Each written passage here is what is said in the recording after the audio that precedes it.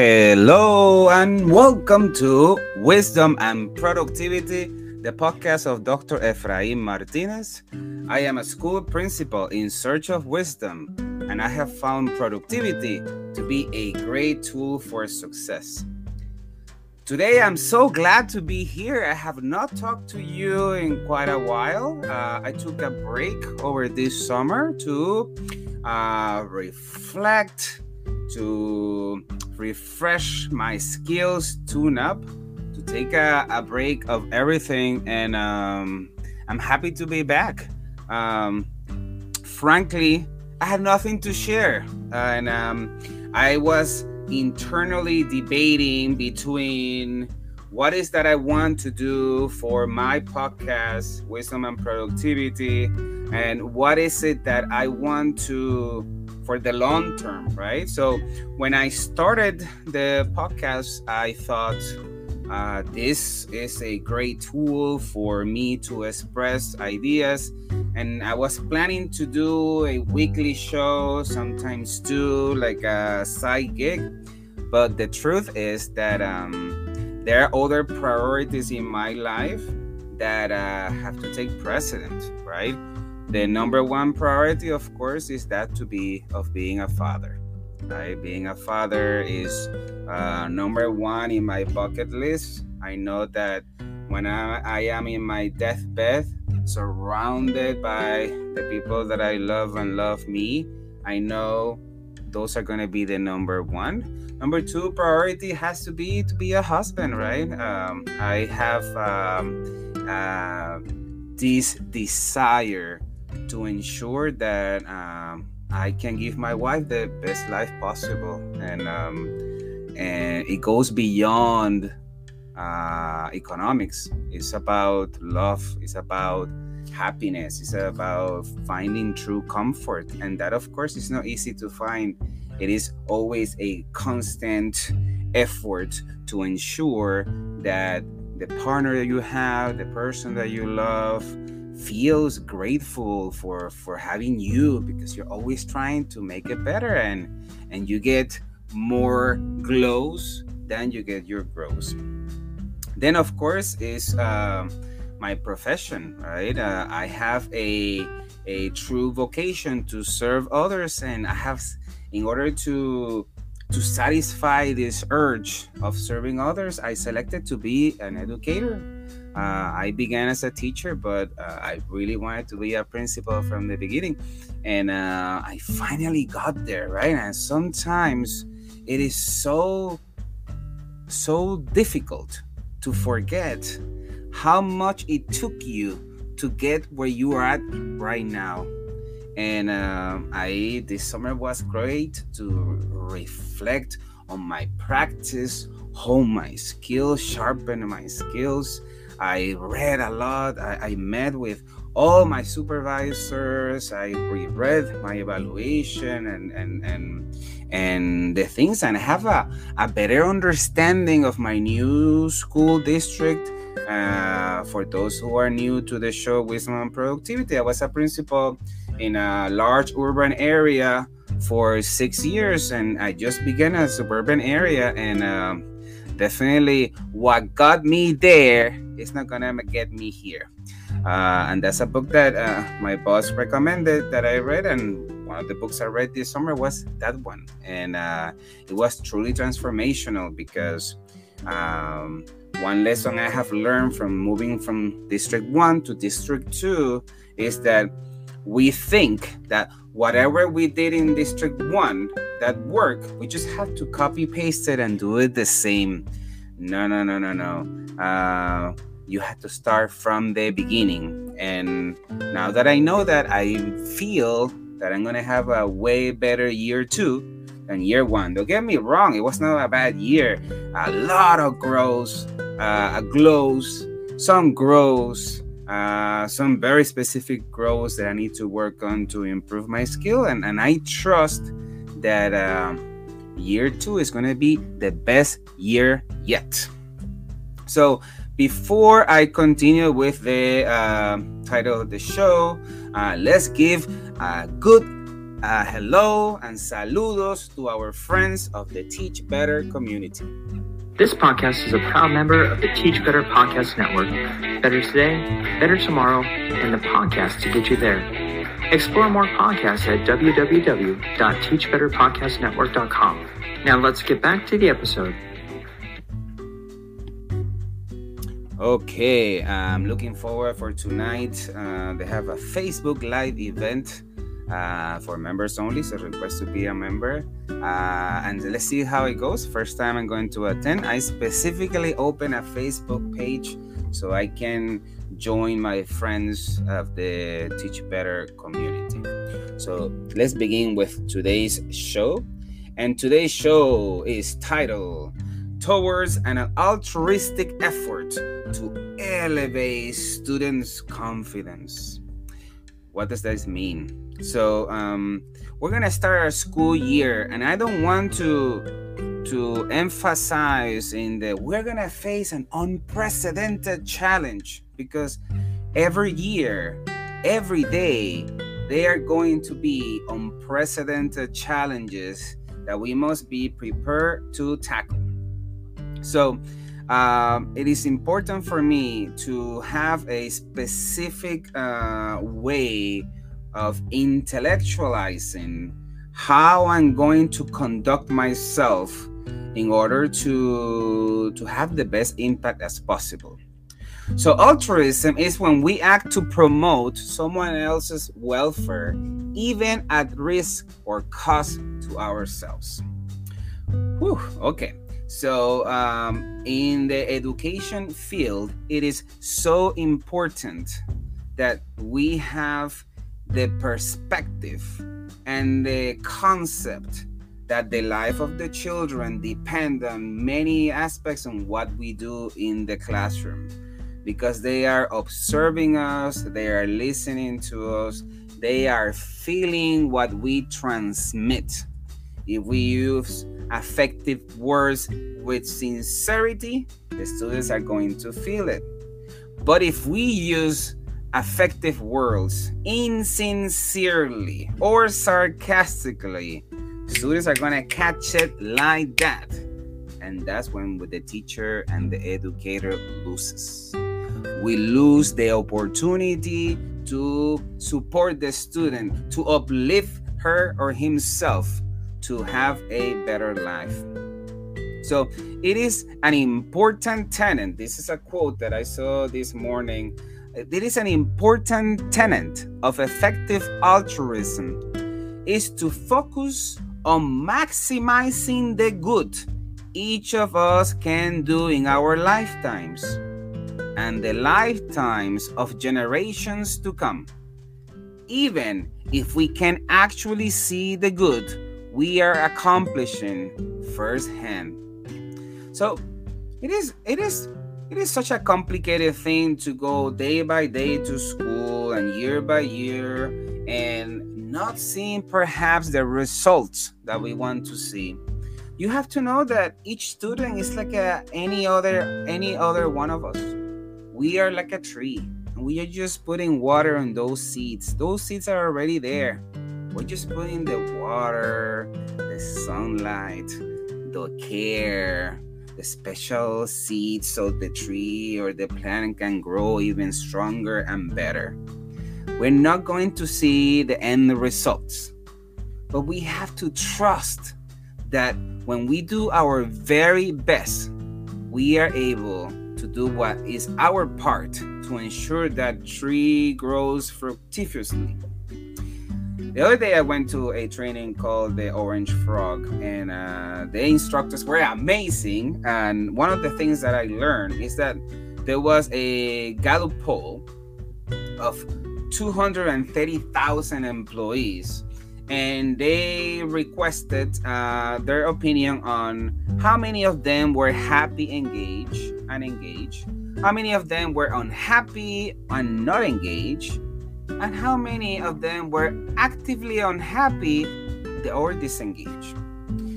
What is the difference? So actively engaged, the people who are like on front of the road, they're always going forward, they're envisioning the future, they do not look behind or the past only to reflect.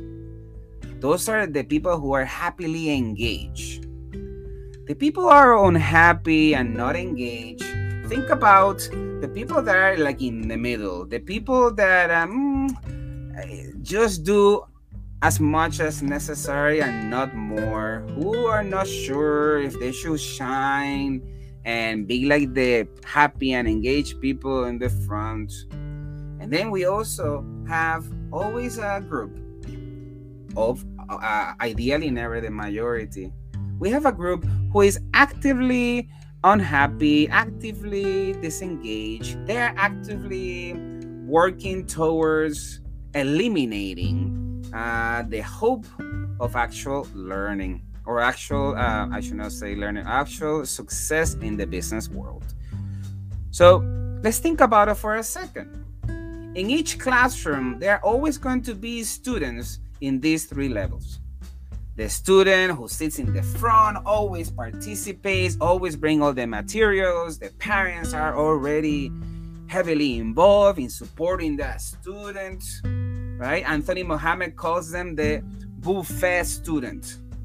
The student that knows how to behave when they go to the buffet. They have often two parents who are nurturing, who support them and take them to activities after school. They travel, they take special classes of math and reading and science. They go to museums. Their parents are educated. They have opportunities. They know how to behave in that buffet. That's going to be the 13% of your students. Now, you have the students with no buffet experience. The students who are going to make your job as an educator a little bit more complicated. They have not been taught how to behave in the buffet. It's not to their fault. Often parents in this category have more than one job, and when the kid leaves this home, parents arriving or leaving or just exhausted. And sometimes when they go home, there's nobody else. So they have quite a difficulty to have experience in that buffet. And that is the unhappy and or not engaged. The student who it takes a little bit longer to get them excited, to get them pumped for the actual learning. And then finally, you have the actively unhappy, the disengaged, the student that seems to be ready to give you a tough time, to contradict what you are saying, to call the attention. And often this student is the student that is mostly exposed to trauma. So, what is it that we do as educators to address these students? Well, let me start with this. Hopefully, in your school, everybody is in the category of the happy engaged. That the Gallup poll says that is 13% of the people in that corporation or association. We can think and imagine a classroom. 13% of your students are going to be experiencing the buffet. They're going to be stellar students, and they're going to make you feel that you are doing such a great job in integrating them. Now, we have 63% of the students or the people that are in that corporation who are in the middle. That's the big bulk. That's where we need to target most of our energy in order to bring what is best in them, right? And often that student lacks confidence because when they see the happily and engaged student continuously succeeding in the class, succeeding in assessment, getting all the praise from their teachers, the student is debating between doing more effort or not. Is it worth it? Am I good enough to get there? And working in the confidence in those students is a primordial responsibility for all educators. We must concentrate in those students. Now we're going to have 24% of the students or less or more that are going to be actively challenging you. And you must embrace it. You must embrace it because people come to school to learn from their mistakes. People come to school to get your specialty as the educator, the specialist in pedagogy, to explain and illuminate the brain of our students to make better decisions and to have a better life. So I want to ask you, what kind of educator, principal, associate, assistant principal, teacher, teacher assistant, etc., psychologist, social worker, counselor, nurse, where are you located?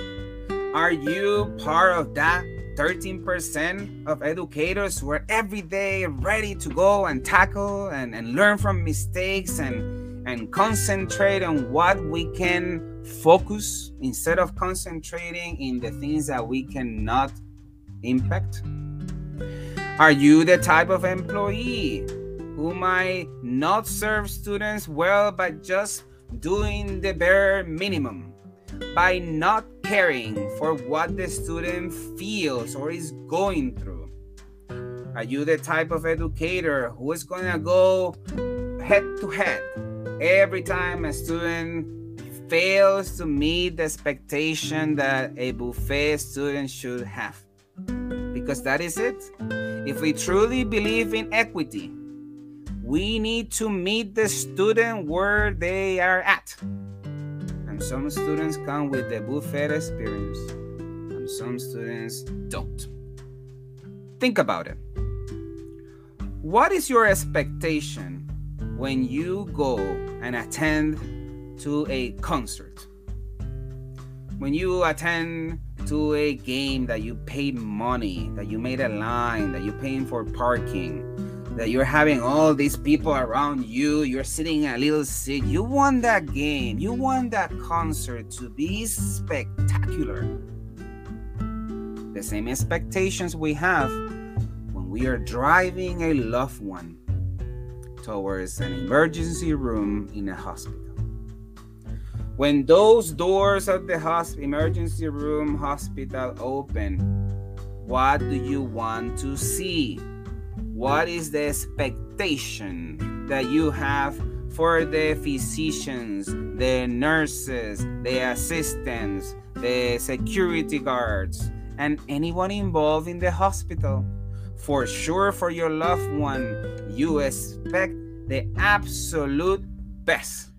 You expect the best service. You expect each employee to be in their best health, on their best mood, because they have to be completely focused on the patient, that is the person that you love.